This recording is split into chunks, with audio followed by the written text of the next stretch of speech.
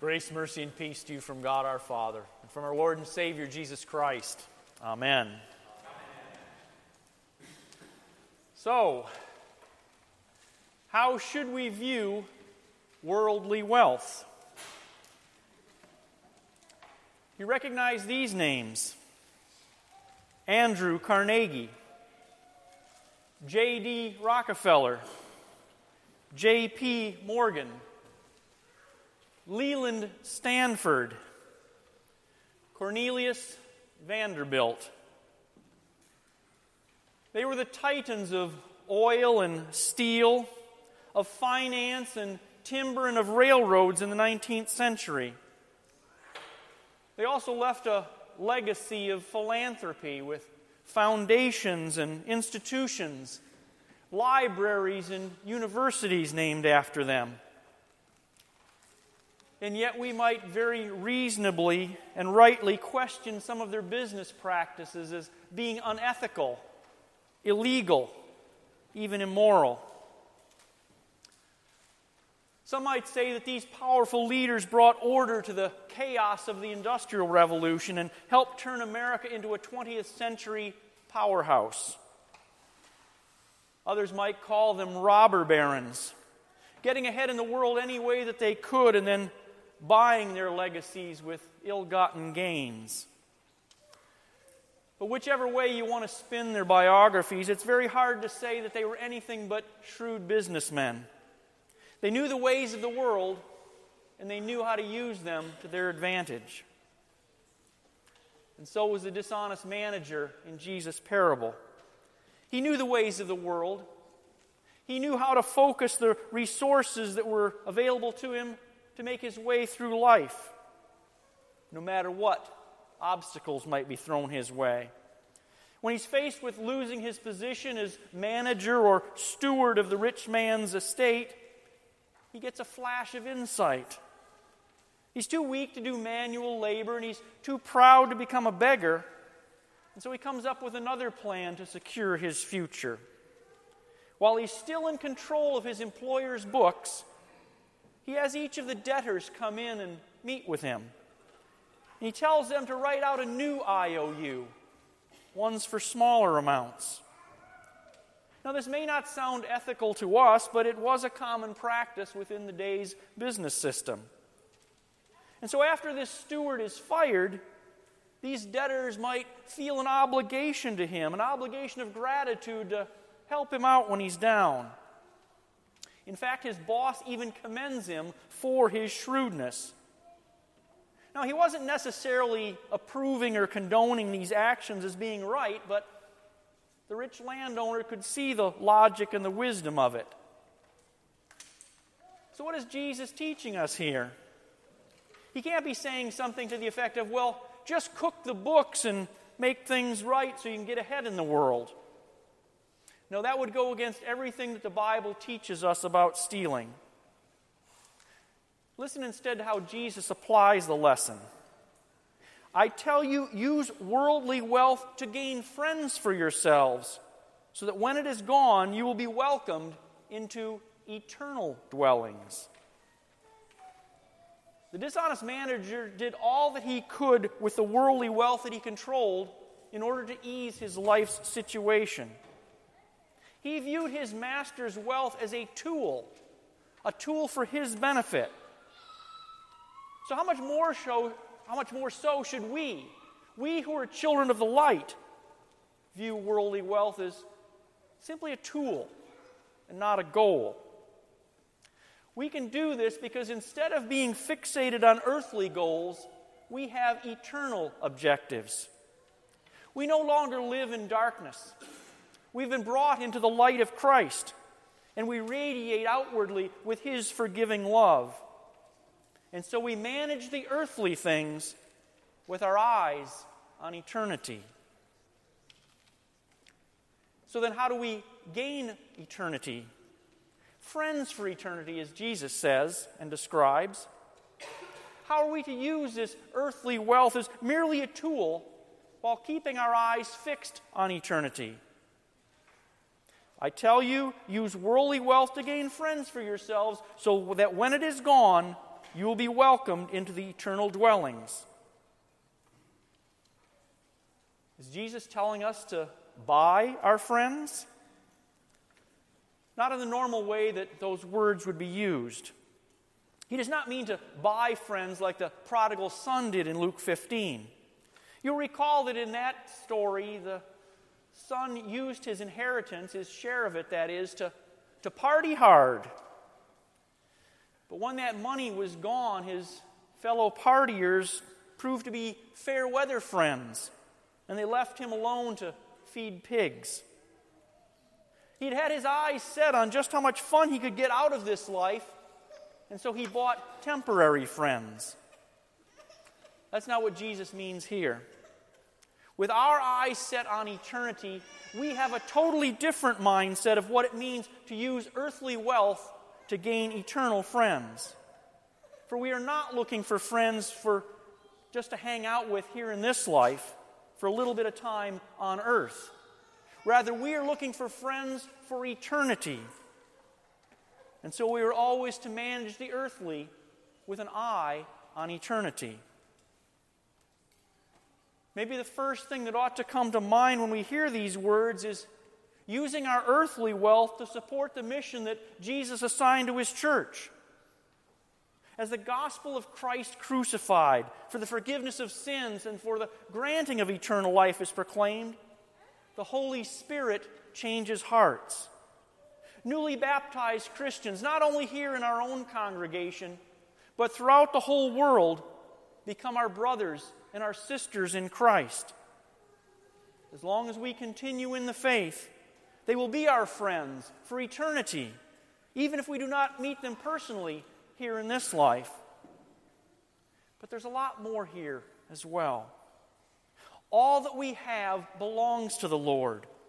Our money, our belongings, our time, our work, our play, our talents, every last bit of it. We are only the managers or the stewards of it. We are not the owners. And it's not only the relatively paltry amounts we put in the offering plates that He wants us to manage faithfully. We are to properly and faithfully care for everything that He's entrusted to us. But that doesn't mean putting 100% into the offering plate either. God has given us vocations, such as caring for our families and fulfilling our obligations in this world. The questions which you should be asked as you spend your money or save it is this: do you have eternity in your sights? You see, doing that, it changes your attitudes and your motives and your goals. Yes, we still need to spend our money on the necessities of life like food and clothing. We still spend some of it for at least a few of the many luxuries and conveniences available to us. And some of it we spend on fun and recreation. We save for our retirements as well. But look at the change that takes place inside of us as we manage the earthly things with our eyes on eternity. We no longer see these things as ends in themselves. We don't work just to have food on the table or just to have fun on the weekend. We don't save for retirement only because we want to live it up after our working years or because we're fearful of being a burden on our family. No, when our eyes are set on eternity, we see all of our life as service to our Savior by serving our neighbor. It becomes a daily opportunity to share His love. And so money and stuff are just tools, earthly tools. As we provide for our families or we help a fellow Christian in need, we see our Savior's face in them.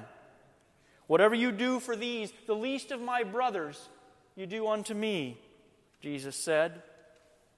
And as we interact with the world or we have fun with our friends, we see those around us as fellow souls, those for whom Jesus also died. The Son of Man did not come to be served, but to serve, and to give His life as a ransom for many. As we make our pilgrimage through this earthly life using our worldly wealth, We can keep our eyes open for those of us all around us who still need to hear the wonderful news and to be invited to join us on our heavenly upward journey. As we use our money, we come into contact with the people of this age who are lost in darkness, and we can let them see the light of Christ. Remember that the Son of Man came to seek the lost and to save them. With our eyes on eternity, we manage our earthly wealth in ways that others may share eternity with us. That's not buying friends. That's winning friends for Christ, friends for eternity. So manage the earthly with your eyes on eternity. But we're not always faithful managers, are we? How badly we fall short here. Ask yourself, have I been a faithful manager of all that has been entrusted to me? When you have used the resources that are entrusted to you, is it always with Christ firmly and foremost in your mind and your heart? Do you always have eternity in your eyes? Or do you often get caught up in trying to find joy in the things of this life? Do you not consider God's creation of and provision of and rightful claim on everything? Do you give any regular thought to why and to how much you should be returning to Him to further His kingdom? Or do you wiggle around and squirm and avoid contemplating that because it makes you fearful or uncomfortable or even embarrassed? Don't try to kid yourself and excuse yourself into thinking, well, if I have the wrong attitude with my money, what's the big deal? It's only money after all. It'll all be passing away. I'll be more careful with the important things. Remember what Jesus said a little later on. Whoever can be trusted with very little can be trusted with much. And whoever is dishonest with very little will also be dishonest with much. So if you have not been trustworthy in handling worldly wealth, who will trust you with the true riches? And if you have not been trustworthy with someone else's property, who will give you property of your own? God sees this in the way we handle our earthly wealth which of course really belongs to Him. Our attitudes and our behavior in this matter shows who our true master is. Either we are serving God or we are serving money and the things that money can buy. Either we are trusting God for all that He has done and all that He has promised, or we are trusting what finances can do for us. We cannot have it both ways. No servant can serve two masters, Jesus said.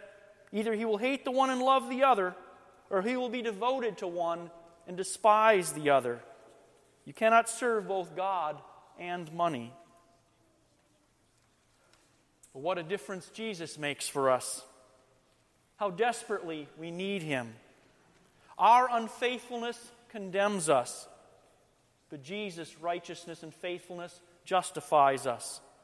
He has broken the tyranny of sin and temptation that has enslaved us. In His blood you have forgiveness, and with that forgiveness you have freedom.